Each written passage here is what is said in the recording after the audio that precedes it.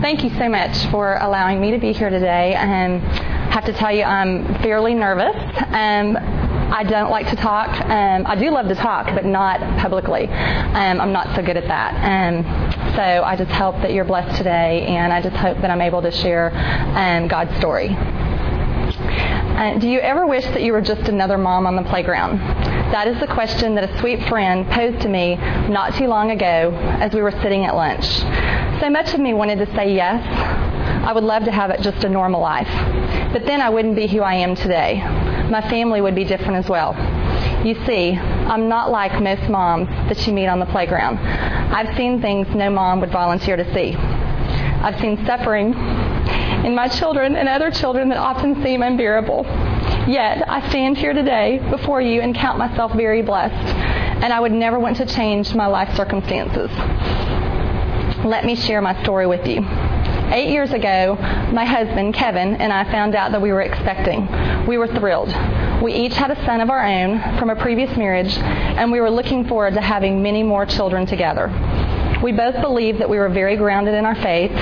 We were madly in love, and it was the kind of love that people would get sick when they'd see us in the room. They would just be like, get away from each other, especially our families. And we were ready to start blending our family.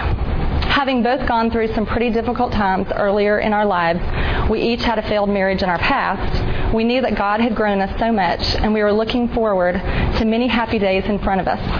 I even began to think that my life was pretty much perfect, and that I'd finally been delivered to my happily ever after fairy tale.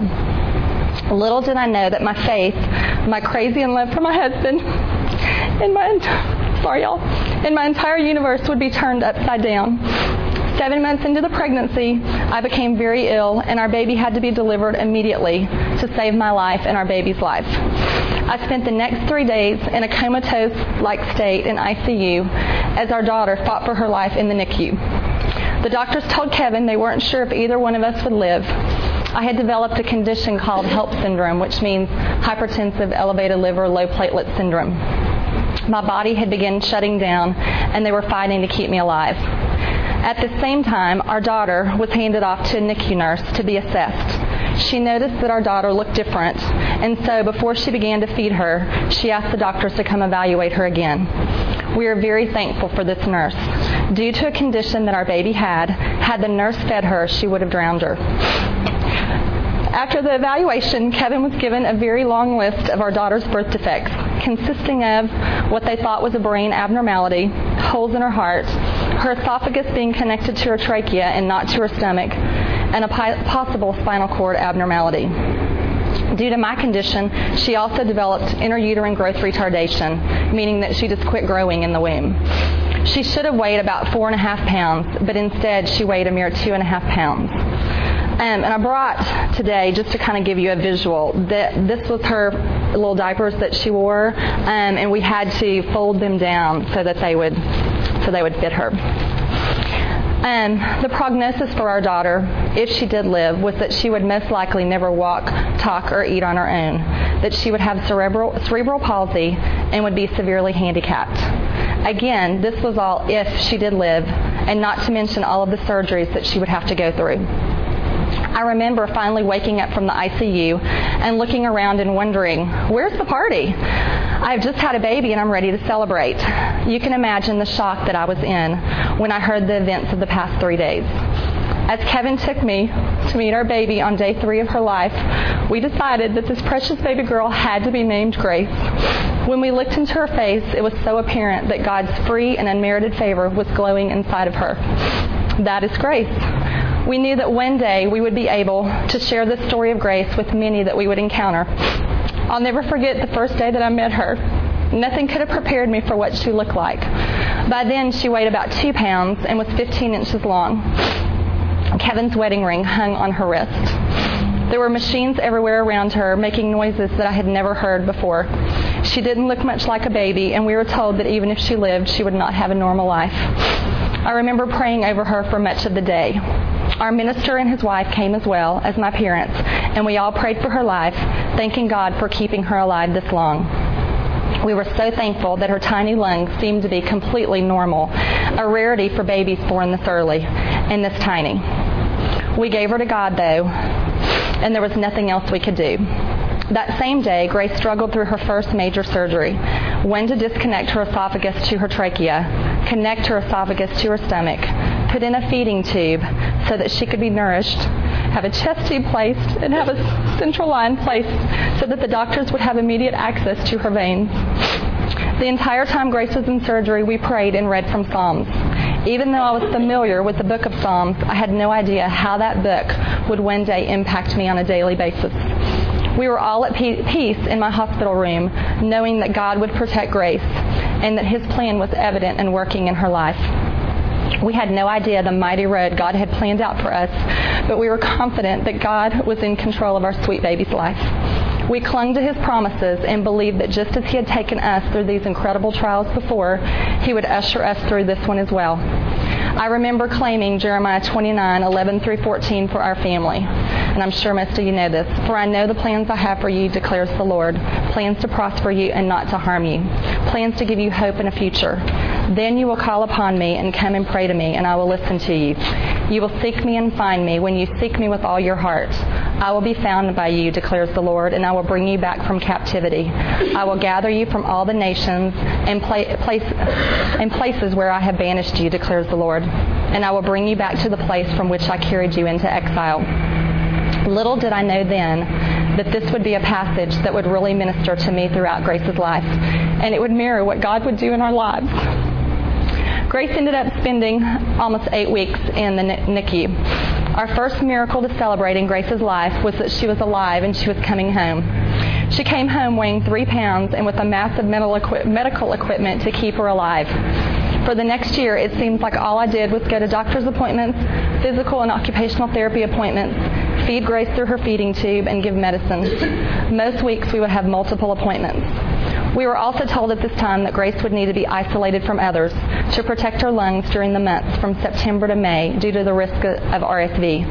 In some aspects, it was a very busy time for us, trying to manage all of this and the care of Grace, and also trying to love and nurture our 4-year-old Cannon and our 14-year-old Taylor.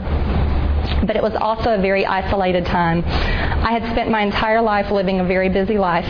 My mom used to kid me and say, all you ever want to do is burn the candles at both ends. Before Grace was born, I was involved in numerous activities and volunteer positions outside of the home. For me, if I didn't have something to occupy my time, I didn't feel valued or worthy. This lifestyle had been put on hold when Grace was born, and I was having to learn how to find value in what God had to offer and not the world, and to find my value in my relationship with Christ and not at what I was good at doing. I began reading a vast amount of books, trying to educate myself on how to navigate my way through the medical world, the insurance world, and trying to learn all about what was wrong with Grace and how to help her. I was always frustrated after reading because there just didn't seem the right manual to help teach me how to take care of our daughter with a multitude of special needs. I remember saying, why isn't there a how-to book on this? What I didn't see happening was the way God was beginning to grow me into the woman He wanted me to become. I began to cling to God's Word like I never had before, searching for answers that I couldn't find elsewhere. This was the manual that I really needed, and I learned to use His Word to build a relationship with Him, a relationship like I had never experienced before, a complete reliance on Him and no one else. I began to really understand the verse, be still and know that I am God. Reality set in almost daily. This definitely wasn't the perfect life that I had dreamed of finally having.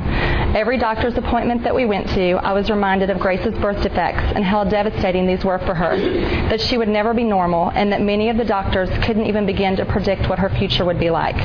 Even her neonatologist, who was a doctor that specializes in the care of premature babies, told us that it was really sad that she was alive because her life would be so unfortunate. I kept thinking, but I'm so thankful that she's alive. It doesn't matter what is wrong. It was after hearing these words from the doctor that God led me to Psalm 139. David wrote in verses 13 through 16, "For you have created me. You have created my inmost being. You knit me together in my mother's womb. I praise you because I am fearfully and wonderfully made. Your works are wonderful. I know that full well. My frame was not hidden from you when I was made in the secret place. When I was woven together in the depths of the earth, your eyes saw my unformed body.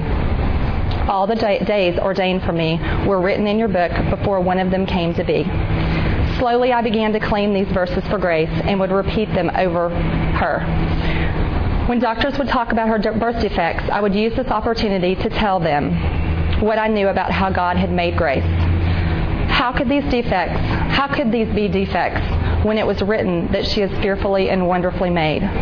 Kevin and I both struggled with this question and the whys for a very long time. But as we struggled, we read His Word, we prayed, we sat and cried for our community, and we began to listen to truth and believe it for our lives. Thankfully, God allowed this pain to strengthen our marriage and draw me closer to the love of my life, Kevin. I kept remembering the scripture that I had learned as a child, and we know that in all things God works for the good of those who love Him, who have been called according to His purpose. I knew that He is able to turn around every situation and circumstance for the good of Him and His will. We thank God over and over again for keeping us close together instead of allowing our circumstances to build a wall between us. At about this point, we learned that Grace's holes in her heart had mysteriously closed on their own. This event couldn't be explained by doctors. Another miracle. She would not have to endure heart surgery. At about the same time, Grace had an MRI, and we learned that the fear that the doctors had in the NICU about Grace's spinal cord being tethered, or in other words, it's attached by a fatty mass at the base of her spinal column, that was accurate, and that she also had a severe brain abnormality. Once again, we were given odds, chances, and best case, worst case scenarios. Our faith was tested again as we came to grips with this reality. Both Kevin and I had to fight hard within ourselves to not be anxious. The following verse from Philippians became a daily chant for us, and it's still one of my husband's favorite verse today. Do not be anxious about anything, but in everything by prayer and petition, with thanksgiving, present your requests to God, and the peace of God, which transcends all understanding, will guard your hearts and your minds in Christ Jesus. When Grace was 9 months old, she underwent her second major surgery. This surgery would be performed to detach her spinal cord from her spinal column. The doctors told us that if the surgery was not performed, Grace would never have the ability to walk and would lose all bladder and bowel function. We also learned that because the surgery was so risky and dealt with millions of nerves, that she still might lose all function from the waist down. Great choices, right? But we were called to trust in the Lord with all our heart and not lean on our own understanding. So that is what we tried to do. The surgery ended up lasting several hours, and again we did what we had learned to do: pray, claim His Word as truth, and be surrounded by community. Grace ended up being in the hospital for 2 weeks, and when we left the hospital, she did not have bladder or bowel function.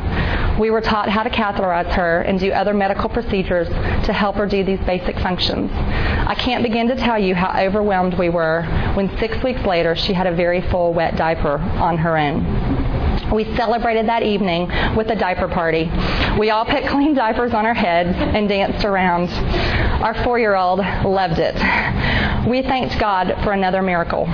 The doctors marveled at the unexplainable events.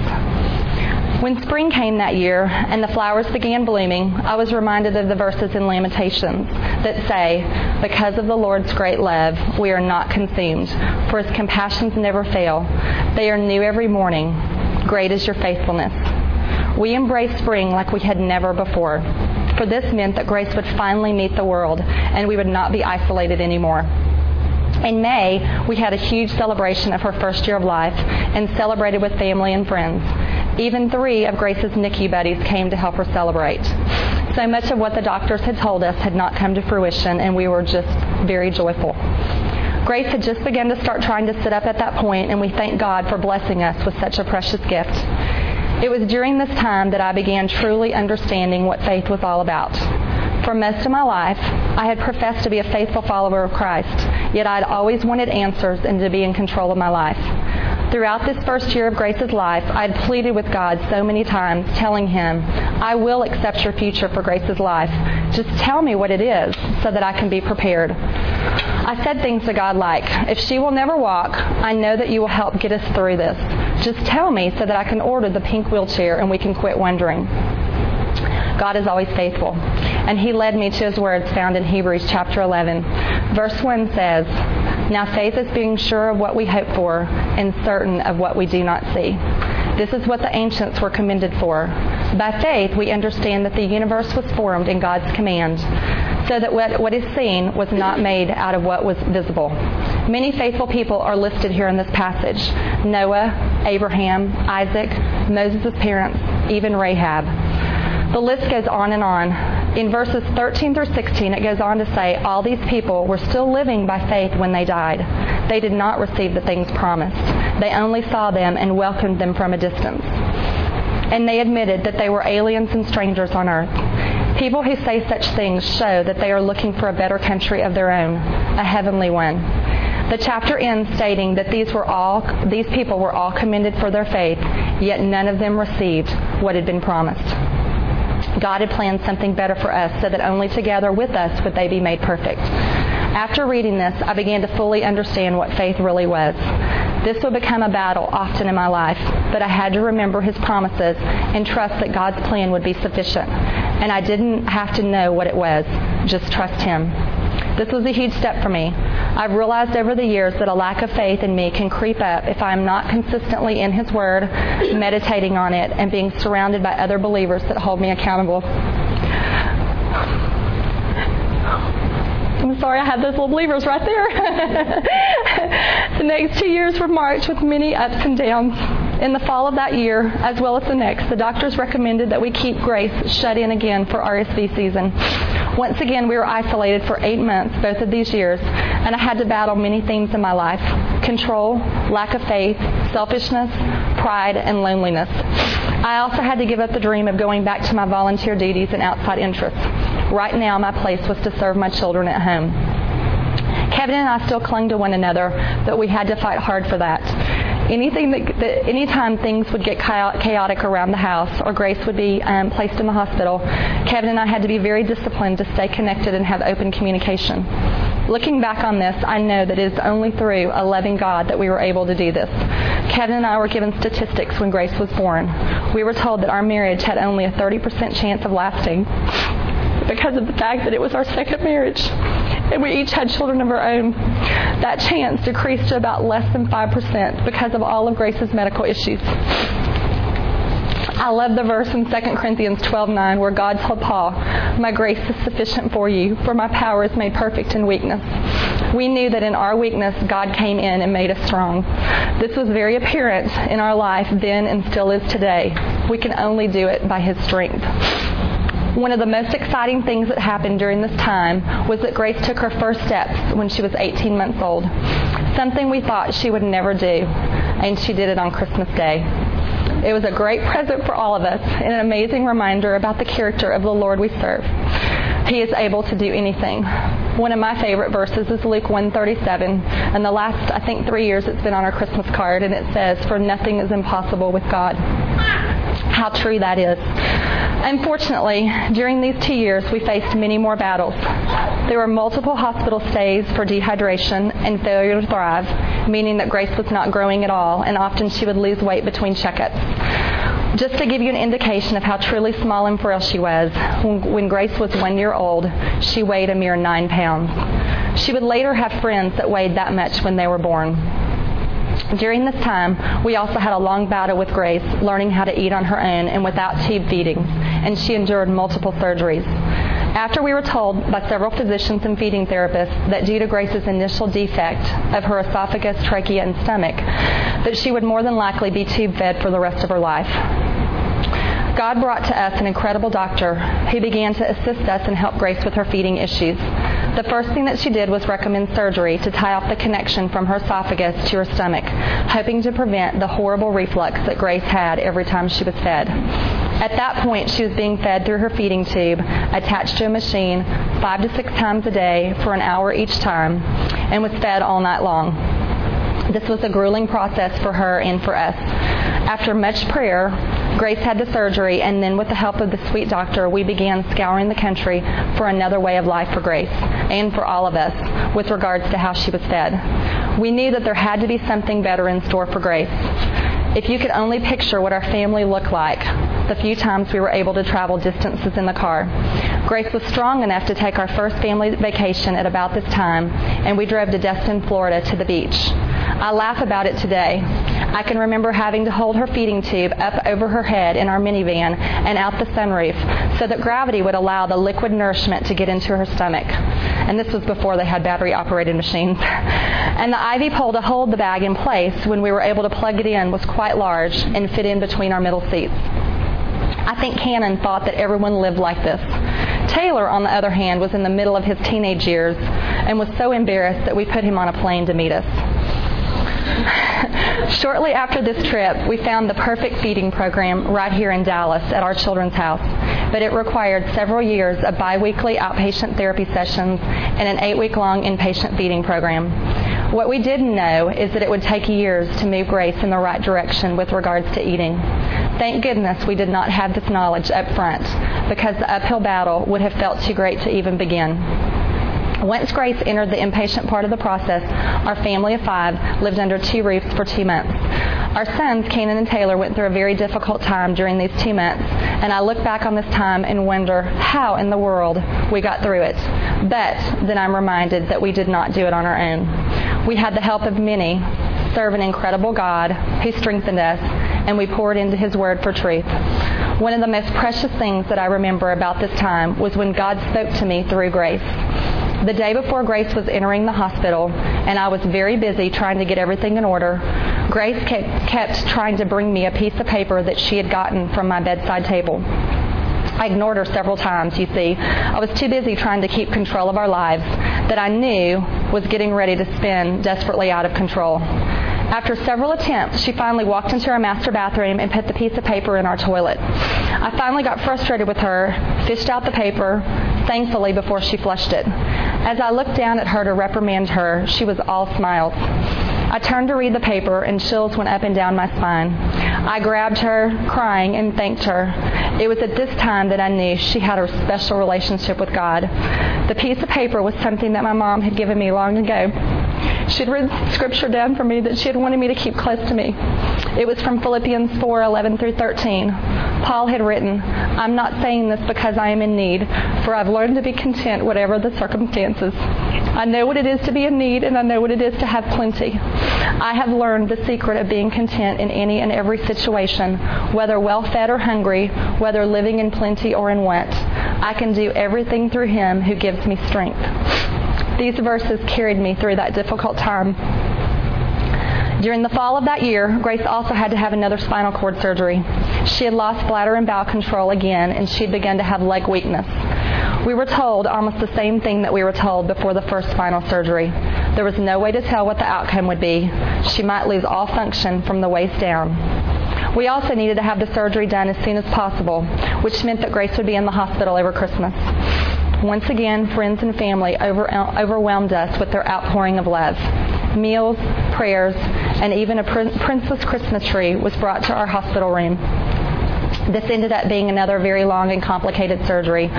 When the surgeon came out of surgery, he was definitely shocked at what he had found and told us he wasn't sure if she would ever be able to walk again, and was also unsure about bladder and bowel function. God continued to amaze us on this journey. She walked for a second time on Christmas Day. Another incredible Christmas for us. Our family has talked many times since that day, and we all believe it was one of the best Christmases we ever had. The hospital allowed all of us to spend the night in Grace's room on Christmas Eve. We brought in air mattresses and had a big camp out on the floor of her room. I didn't think we would ever go to sleep. The laughing and giggles could be heard from down the hall. Her room really glowed that night, and it was awesome. We had everything we needed to enjoy the true meaning of Christmas, and our focus remained steadfast on the Lord. The next year of Grace's life, year 4, was the year that we celebrated no hospital stays for Grace.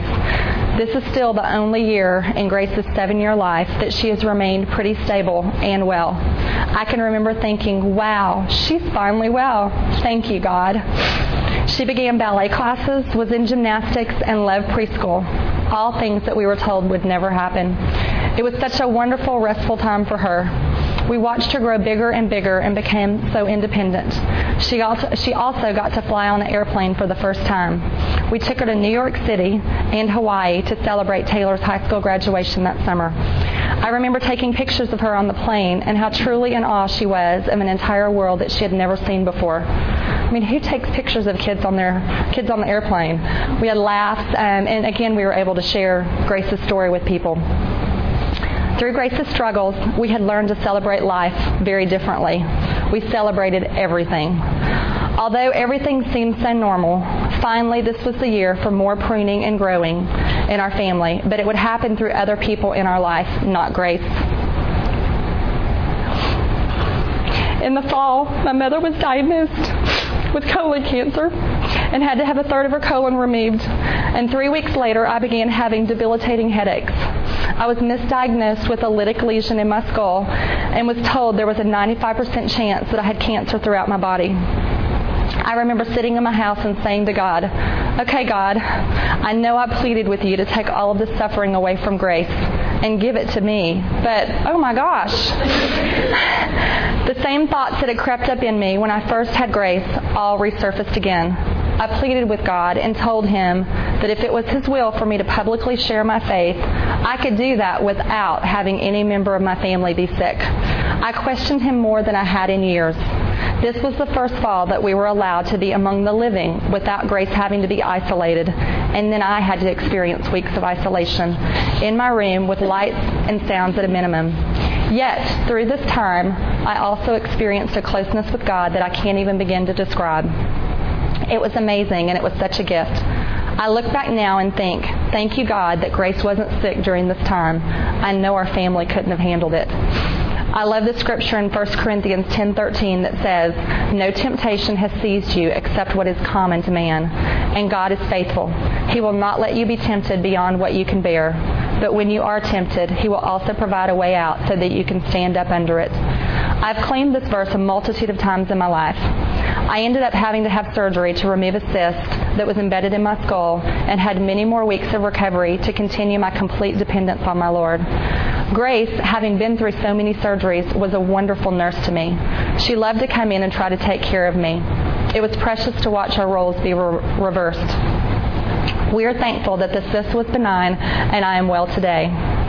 During this time, our family had been asked to serve as the ambassador family for March of Dimes, and that's an organization that raises awareness, funds, and does research for premature babies and babies born with birth defects.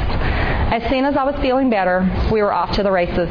We had the opportunity to speak of God's story of grace in our lives a multitude of times. We traveled all around the DFW area and usually gave 1 to 2 talks a week for about 6 months. Grace was highlighted in several newspapers, and we ended up giving interviews on TV several times.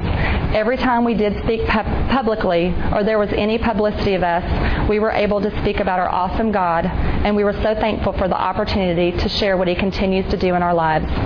During this time, God began revealing to me His greater purpose for me on earth. I began having opportunities to speak with many families that were starting the journey of a child with special or medical needs. It all began to click. I had a background in psychology, plus the life experience of living with a child with special needs and who was consistently medically fragile.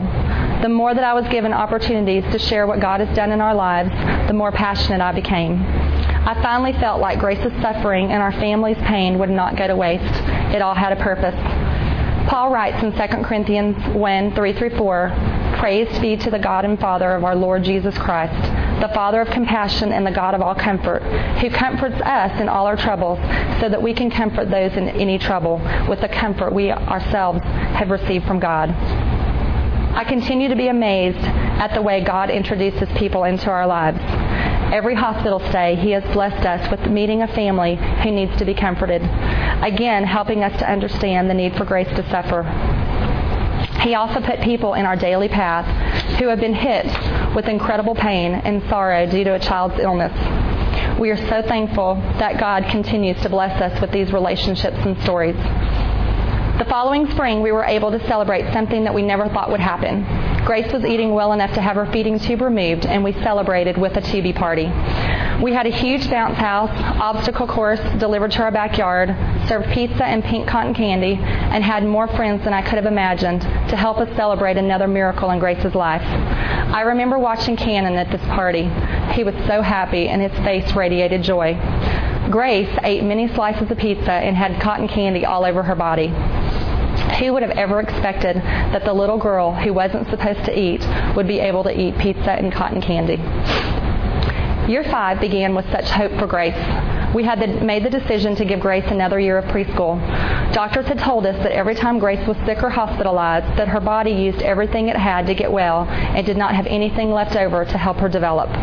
Due to Grace's extended times being sick and having been in the hospital about a third of her life, we believed that the best gift we could give her would be another year to enjoy preschool and to just play. The fall began with Grace having a ball. She had made a sweet friend and loved her teacher. She loved to dance and play with her friends.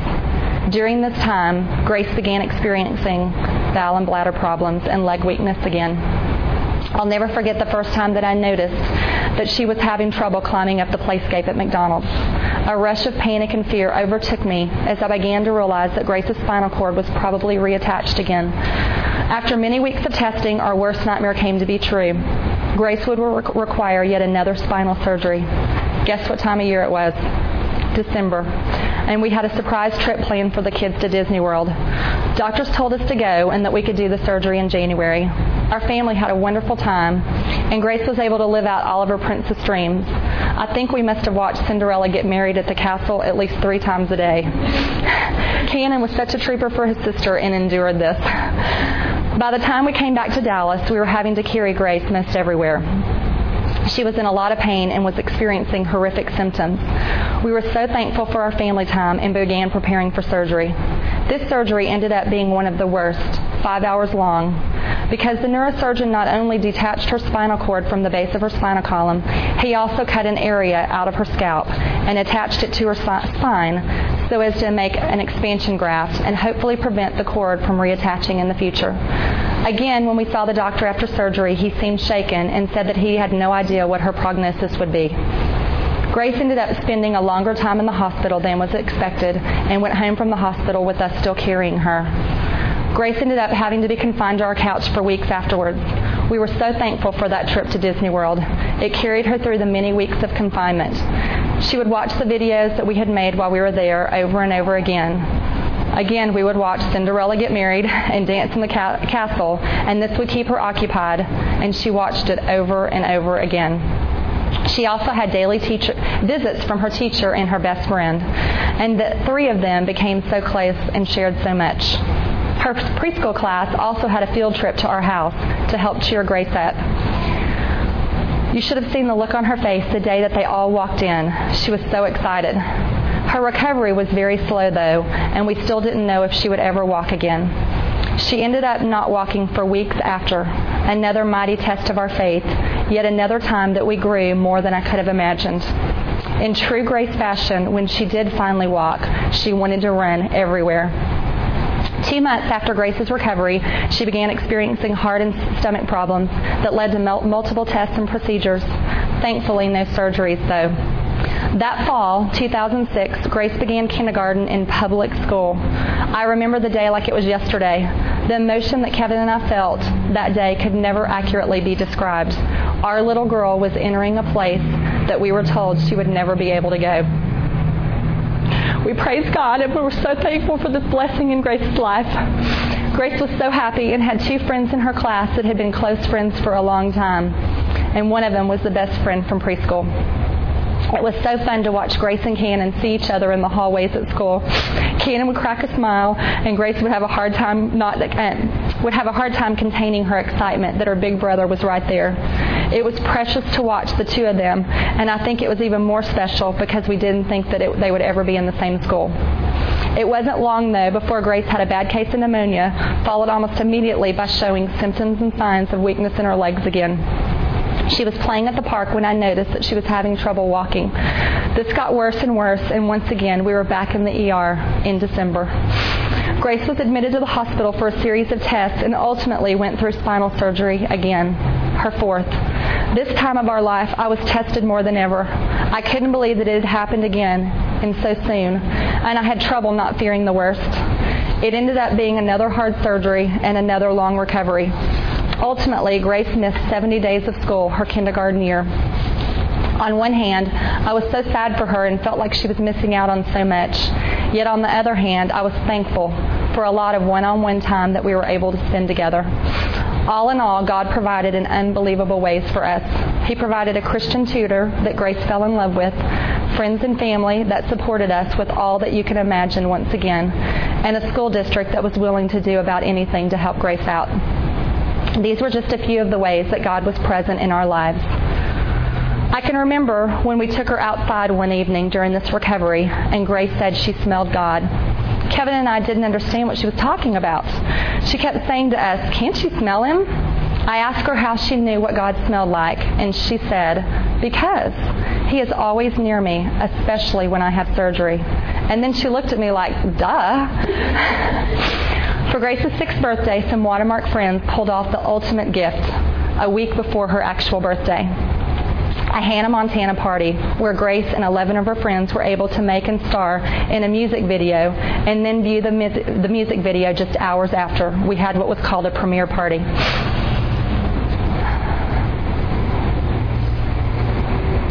Hannah Montana, a Disney character, was a huge part of Grace's life. The entire time Grace was at home this year, she had become obsessed with her. By far, this was the best birthday Grace had ever experienced. God clearly went before us in this and prepared the way. The following week, Grace became very ill and was hospitalized for almost a week. We were discharged on Grace's 7th birthday. The initial diagnosis was leukemia and then lymphoma, and we ended up spending the next several months seeing an oncologist once a week, having surgery to remove a lymph node, tonsils, having surgery for her tonsils out, adenoids, multiple CAT scans, MRIs, and PET scans, and a battery of blood tests and other medical tests. Thankfully, all of the cancer issues were ruled out this past July, and by September of this year, Grace was cleared from seeing the oncologist again. Grace began growing stronger and stronger, and now I'm happy to report that she has not missed a day of school since before Thanksgiving. She also received perfect attendance the second 6 weeks of school, something that she had never been able to achieve. Grace was well enough to attend the Hannah Montana concert in November, another highlight of her year. This journey for Grace is not over. We have no idea what is in store for her future. There are many what-ifs that I have to consistently put aside so that they will not rule my life. More than likely, Grace will have more surgeries, and public school is something that we evaluate each year due to her brain abnormality. Thankfully, we have learned to live one day at a time. I would love for each of you to get the opportunity to see Grace in action. With Grace comes joy in everything and a zest for life that you have never seen. She wakes up happy and singing and goes to bed the same way. She also has a love for Jesus like I have never seen and truly trusts that God is in complete control of her life. I can't tell you how many times we have been at the hospital getting ready to have surgery, an MRI, or just another procedure, and she will ask for a flashlight. Once the flashlight is secured, she will hold it up high and begin singing "This Little Light of Mine." There's never a dry eye in the room. In her sweet life, all of the firsts in life have been celebrated because we weren't sure they would ever happen. It has caused me to look at life from a completely different perspective, not for something to expect, but to celebrate if and when it happens. I can remember her first smile, her first words, the first time she clapped, all things they said she wouldn't do, her first steps. The list goes on and on. All of these firsts are more precious and celebrated more outrageously because it was not a possibility. Miracles. Grace was given gifts to help her in this terrible yet wonderful battle that she's endured. Her tenacious fighting spirit has been with her since she was born, and not always easy to parent.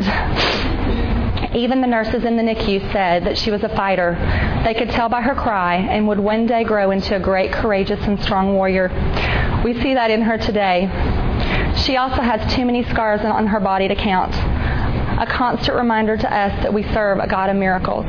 Every time I see a scar, I thank God for the work that He has done in our lives. She is a living miracle. She walks, she talks, she eats on her own, and she's in public school. All things that the doctor said would not happen. She also loves to dance and sing. She loves the color pink and wears it daily. She loves to draw, ride horses, swim, and she has begun to read. She says that she would like to be a doctor when she grows up, possibly for animals, and she would also like to dance. We are in awe as we watch her. In all, Grace has endured 20 surgeries and has gone through things that no one should have to bear. Along the way, I have doubted, I've been angry, resentful, had a slew of questions, and have been in the depths of desperation at times. Through all of this, I have begged over and over again to God, if you want me to share your story of grace and redeeming love, let me do it, but not through the pain and suffering of my child. I have always questioned, why grace? Why our family? John 9:2-3 states it beautifully. Jesus was traveling with his disciples, and along the way they saw a man that had been blind since birth. His disciples asked him, Rabbi, who sinned, this man or his parents, that he was born blind? Neither this man nor his parents sinned, said Jesus, but this happened so that the work of God might be displayed in his life. This is a model of Grace's abundant life. The way she lives life is a constant reminder of who she loves and trusts. As I look at Grace, I'm reminded of some verses in 1 Thessalonians 5:16-18 that Paul wrote. Be joyful always, pray continually, give thanks in all circumstances. For this is God's will for you in Christ Jesus. This is the lesson that we have been taught through Grace. Today I stand before you very different. Our children, Canaan and Taylor, are very different. They have both been given the gift of compassion that they would have never realized without their little sister. Canaan has also been given lessons in how to put his complete faith and trust in God and who to turn to whenever there is trouble in our life. We are so blessed, but still on this road of suffering. It reminds me of my favorite song by Matt Redman, Blessed be your name in the land that is plentiful, where your streams of abundance flow. Blessed be your name. Blessed be your name when I'm found in the desert place. Though I walk through wilderness, blessed be your name. Every blessing you pour out, I'll turn back to praise. When the darkness closes in, Lord, still I will say, Blessed be the name of the Lord. Blessed be your name when the sun's shining down on me, when the world's all as it should be. Blessed be your name. Blessed be your name on the road marked with suffering, though there's pain in the offering. Blessed be your name. Every blessing you pour out, I'll turn back to praise. When the darkness closes in, Lord, still I will say, Blessed be the name of the Lord. It's hard to say all that without singing, because it is one of my favorite songs. As I close, I just want to share with you, as Christians, we are all told that we will suffer. James, Jesus' brother, wrote, Consider it pure joy, my brothers, whenever, not if, but when, you face trials of many kinds, because you know that the testing of your faith develops perseverance. Perseverance must finish its work so that you may be mature and complete, not lacking anything. Through this suffering, we have found hope, grace, love, and mercy. James later goes on to say, Blessed is the man who perseveres under trial, because when he has stood the test, he will receive the crown of life that God has promised to those who love him. All of us will experience something, whether it's a sick child, a devastating divorce, loss of a job, loss of a loved one, or something else. This is our earthly place and not our home. It will happen to all of us. What we do with that suffering is what will mark us. Paul also wrote in 2 Corinthians 4:16-18, Therefore we do not lose heart, though outwardly we are wasting away, yet inwardly we are being renewed day by day. For our light and momentary troubles are achieving for us an eternal glory that far outweighs them all. So we must fix our eyes not on what is seen, but on what is unseen. For what is seen is temporary, but what is unseen is eternal. The only way to get through whatever your cross might be is to have a personal relationship with Jesus Christ, to read His Word, meditate on it, be still and listen to Him, believe what He says to be truth, apply it to your life, and live life with others that will sharpen you, encourage you, and pick you up when you can't walk anymore. And never ever forget all of the blessings that God has bestowed upon you. It is a choice to either focus on the desperation of your troubles or praise God for the blessings in your life. When we do this, we will all experience what God has to offer, and we will all witness modern-day miracles. I've always loved this time of the year for many reasons. Everything looks so pretty with all of the wonderful colors everywhere. I love to spend special time with family. It is the time of year that I reflect on all of the wonderful blessings God has allowed to happen in my life. There's always a sense of anticipation as the days move closer to December 25th, almost like a woman who's getting ready to give birth to a precious baby. The excitement heightens with each day that draws us closer. Most importantly, it is the time of year where I specifically remember Christ's birth and the miracle of that wonderful night. For most of my adult life, I didn't believe miracles happened in the modern-day world. I've always loved reading about miracles in the Bible or the divine acts that are unexplainable by the laws of nature.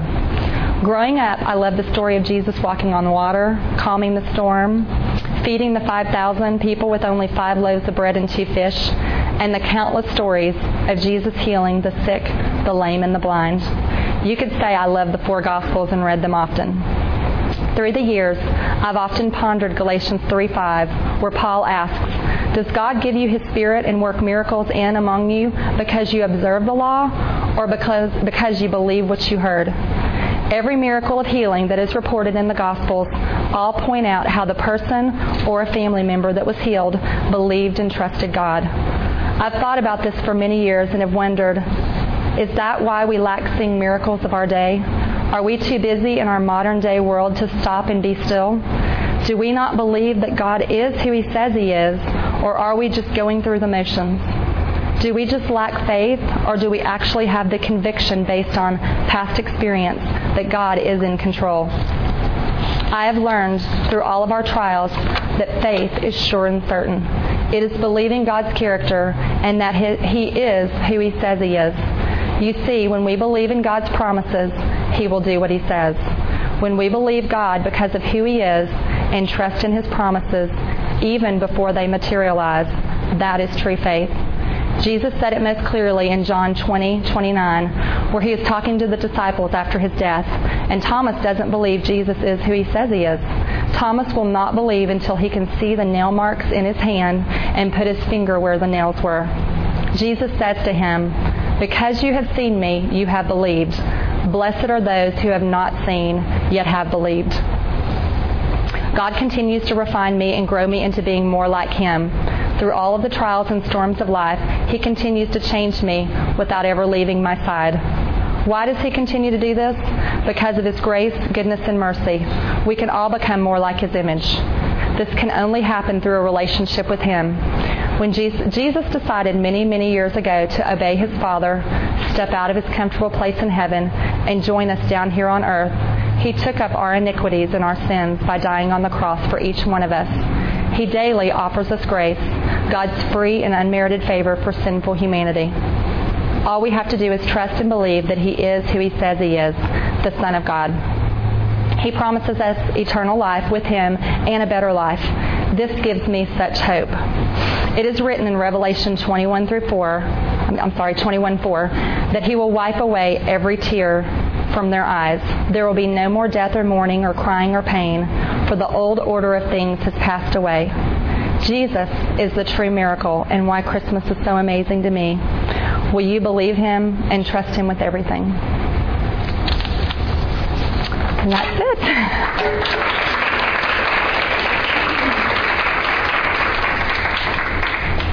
Do y'all have any questions for me? What grade is Gracie now? First grade. She's 7.5. And kindergarten went to first. Awesome. They let her move on to first grade. She was tutored all summer. But she's in first grade now. And in public school, she receives help, what's called Jump Start, which is a program designed for kids with dyslexia. So she gets that every day. And then she also sees a speech therapist that's working on, and she sees her twice a week in school. And she's working on articulation versus art. No.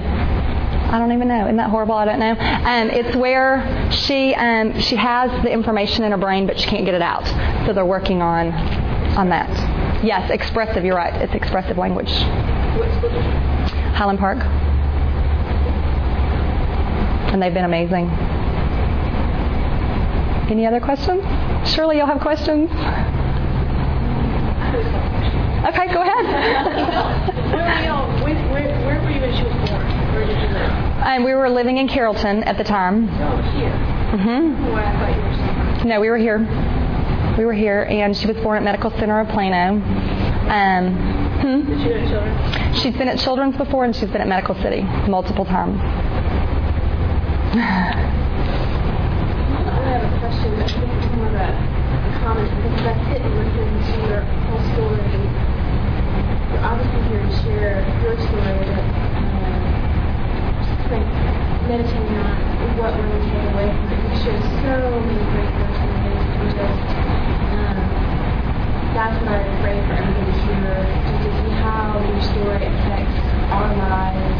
walk away with more than just your story, right? That it transformed us to. I just thank you so much for being here. Now that I'm just dumbfounded, I don't know what to ask. Well, thank you. And what I would pray and hope that you would be able to take away from this is that we're all going to struggle. People look at me and go, oh my goodness, it's been so horrible. But then we've had such great opportunity to see other people in the hospital that don't have the family support, that maybe don't trust in Him, don't get meals delivered to their house every day. I met a woman this summer who was a single mom. She had 4 children. The oldest was going through his 2nd year of cancer with having radiation and chemo. And she lived an hour and a half away, and she took a bus with all of her kids 3 times a week to come into clinic at at Children's. And that's when I went, okay, we're so good. We've been so blessed. And so I would hope that your takeaway would be that when the storms in life hit you, and they will, that you would cling to His Word. You would trust Him to be true. You would seek community and seek others to come around you and help you, because you can't do it alone. Read His Word, hide His Word in your heart, and just have a strong, close relationship with Him, because that's the only way any of us can get through whatever it is. Our son right now, Cannon, who's in the middle school, is going through some teasing. They're taking his lunch away and doing, silly things. But same principle. I need to apply the same principle. And he's old enough, and he's watched when we've had struggles, open up our Bible and read and pray. And that's what, that's what'll get us through these times here on earth. Anything else? Your oldest son is how old now? He is 22. He has graduated from college, has moved back to town, and is living about 5 minutes away from us. So they're now 22, 11, and 7. And through the grace of God, I still love my husband more every day. Thank you for sharing. I just feel overwhelming just wanting to pray and just to thank God, because I'm just amazed, just amazed to see what's happening in your life. I don't think I can pray right now, but if there's anybody not just pray. Well, I was going to close this in prayer. I'd love to close this in prayer. Just one thing real quick. Walking through your life and the faith that you exhibit, just listening to your story, it's just what y'all were saying. You have the Word in your heart, and you taught Scripture, and that's what gets us all through any difficulty in life. And thank you for sharing that and living that. And it's just, I'm grateful. I sit here, know some of your story, but it makes me go home and get my Bible out and just start reading over and over, and not just New Testament, but Old Testament. So your story, I think, encourages all of us. Thank you. Pray more and to read it. So, Thank you. Okay, let me close this in prayer. Dear Heavenly Father, I stand before you just saying I'm not worthy. How in the world did you decide that grace should be given to me? But I know your plan is good, and I know it's perfect, and I thank you for the gift of grace. I thank you for this beautiful day, and I thank you for the way you remind us every day that your compassions and mercies are new every day. I thank you especially for your word and the way that you can use that to change our hearts, to grow us, and just to provide for us so much. Especially I thank you for your son who came down here on this earth, who was living a place of complete protection, but he came down here before he met any of us and decided that he would take up our sins. I thank you for that special gift that you've given us. I thank you for the way you love each one of us. I thank you for the women here. I ask that you would bless them, bless their marriages, and bless their families, Lord. And I just ask that you would continue to encourage us And when we do have storms and struggles in our life, I ask that you would point us in the direction we need to go. Help us to open that Bible every single day and be in it. Hide your word in our heart and be surrounded by others that can love us well during that time. I just thank you, Lord. I love you, Lord. And I just thank you for this time. In Jesus' name we pray. Amen.